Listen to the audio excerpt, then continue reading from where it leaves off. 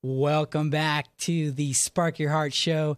In studio, my brother, my friend, Greg Swizzy. What's up, Ronnie? What's happening, dog? Today we are talking about the turning point in your business. We always talk about the turning point. There has to be an emotional moment in your life, Greg, where you decided to go from, a regular clock-in employee to an entrepreneur. It's a huge step. A lot of people, they don't take it. What made you take it? So I launched my business, as I mentioned, about 3 years ago, and kind of did it part-time and just building and building. But really, as business grew and I realized that there was a demand for what we were offering in Arizona with My City Apartments, I just realized that I had to do it. Like, this is something that for me, I've dreamt of owning my own business, and I really want to be able to provide service to people in need.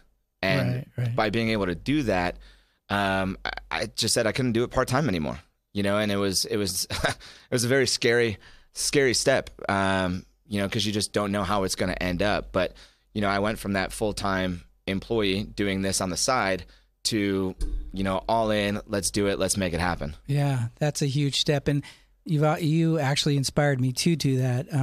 Thank you. Back during my leadership program, I was in the same boat. Right. But I have a lot of buddies, again, online through Facebook. They're scared to death to take that leap, to leave a regular 9-to-5 job. Right. I don't want to call it a secret, but what I did, I saved. That was a key piece for me. I saved a bunch of money, put it away, and then I could take that leap into entrepreneurship and launch the Spark Your Heart Show. Do you feel that, especially in our current economic situation, is it crazy to be an entrepreneur, or it's inevitable that clock-in jobs are there? It looks like they're going to go away. I mean, all there's left is little part-time jobs out there. Yeah, I don't know that they'll ever go away. I mean, there's big companies that run this country, that run this world, that are going to need the day-to-day employees. Right. But definitely entrepreneurship is spiking. And, it's not crazy to think that you can have your own business by any means. You just got to find what you love. And when you find what you love and you find your passion, it's not work anymore. Yeah, definitely. And so now then it's a lot less scary to make that jump when you found what it is that you love to do. So, there's lots of things out there. You can go to any website almost and find out ways to start your business while you're working full time. Right. But when it comes time, take the leap. And, worst case scenario, you can always go back, right? I love that statement. Yeah. Serious. I don't know if you remember Coach James. He said the same thing to me. So just to kind of wrap it up here, for me, my piece was saving. Right. Your piece is finding love in what you do. And maybe that third piece might be, you can always go back. Yeah. I mean, you know what, they say with no risk, I forget what the saying is, but I don't know. There's no risk without reward. Right. Or there's no reward without risk, something like that. You got to go for it. Just jump, but go both feet in. So what are the three things that entrepreneurs need in this day and age? I mean, other than their business cards and a website and blah, blah, blah, and besides the heart, the love, and besides maybe a little bit of savings, what else do you need? I mean, let's get practical. Well, I think the biggest thing is customer service. I mean, for any business, that's huge, and that really is going to be one of the things that makes or breaks you. In any business, I don't care what industry you are. If you don't have the customer service, that business isn't going to come back. Now, get specific. What do you mean by customer service? So for me, in my business, in my businesses, it's all about relationships, and it's all about building them. And you don't necessarily need to know their kids' names and the kids' birthdays, but you should have that one-on-one interaction with them, know them by name, being able to call them, and giving them direct access to you.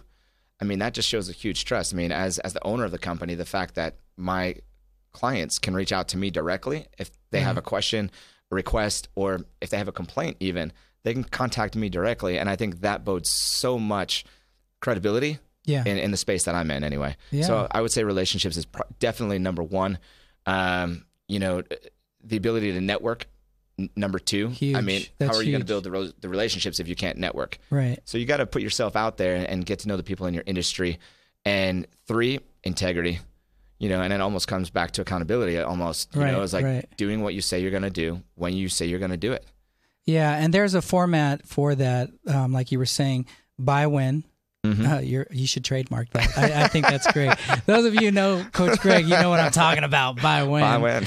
But So buy when, have a little heart in it, get to know your customers, your clients, and really get to know them. I do think it's okay to know the kids, to know their birthdays. Oh yeah, absolutely. It's a huge piece. And to me, that goes to the next piece. To do all this, to provide service at that level, it's okay to charge a little bit more. It is. Right? Yeah, absolutely. And I know you and I were discussing, there's companies out there or individuals even that provide similar services. Right. There's 100 people in a couple mile radius that build websites, and what's going to set you apart? Your pricing may be twice as much as somebody else, but based on the service that you offer, based on the relationship that you have, you've got to be able to build value in what you offer. So offering the lowest price isn't always the best. Right. You can offer a higher price, but because of their experience, because of the relationship, and because of what you bring to the table as an individual or as a business owner or as a company even, people are going to continue with you, even though they're paying a little bit more. Right. Never be afraid. And I think that's hard for beginning entrepreneurs. They want the business, right? So they'll kind of compete on price. But I think, especially the people you and I deal with, these are high quality people. They deserve this level of service, and it's okay. Absolutely. To ask for more money because you're going to get great service. You're going to get personal relationships. Absolutely. And it's all about knowing your value. Yeah. You got to have value in yourself and what you offer as a person and as a business owner and as a product or service, whatever that may be for you. And if you have value in there, you're going to be able to share that passion and that love.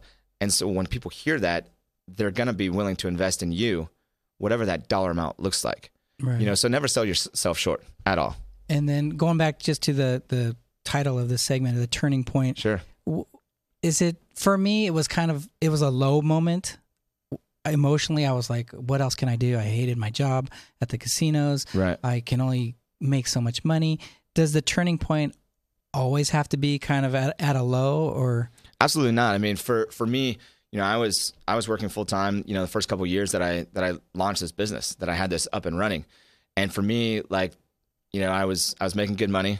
I had great relationships with my clients and the companies that I worked for. For me, it was really just saying, okay, I know that I can grow this and I can make it bigger. So I was in a great space, but I just wasn't able to grow the company the way that I know I can, putting part-time attention to it. Yeah. So for me, it was just, okay, I really want to do this. I can't make this. I can't have this be a hobby anymore. Yeah. It's and that's a tough distinction, between a hobby and making it a full-time actual career. Right. But for me, that's what it was, hey, there's so much more that I know that's possible. And that's why I'm here in Vegas, expanding into Vegas, because I was able to put full-time effort into it and I know what's possible. I've seen it in Arizona. Now I know that I can bring that to the Las Vegas market as well. Right. And I wish you the best of luck, and all of our friends online and my Facebook groups. We're behind you 100%. I appreciate that. Just to wrap up this little segment here, we're talking about the turning point. What's the emotional moment in your life when you're going to get off your hiney and just do it? Take the leap, become an entrepreneur, or get that second degree. Go out there, go do it.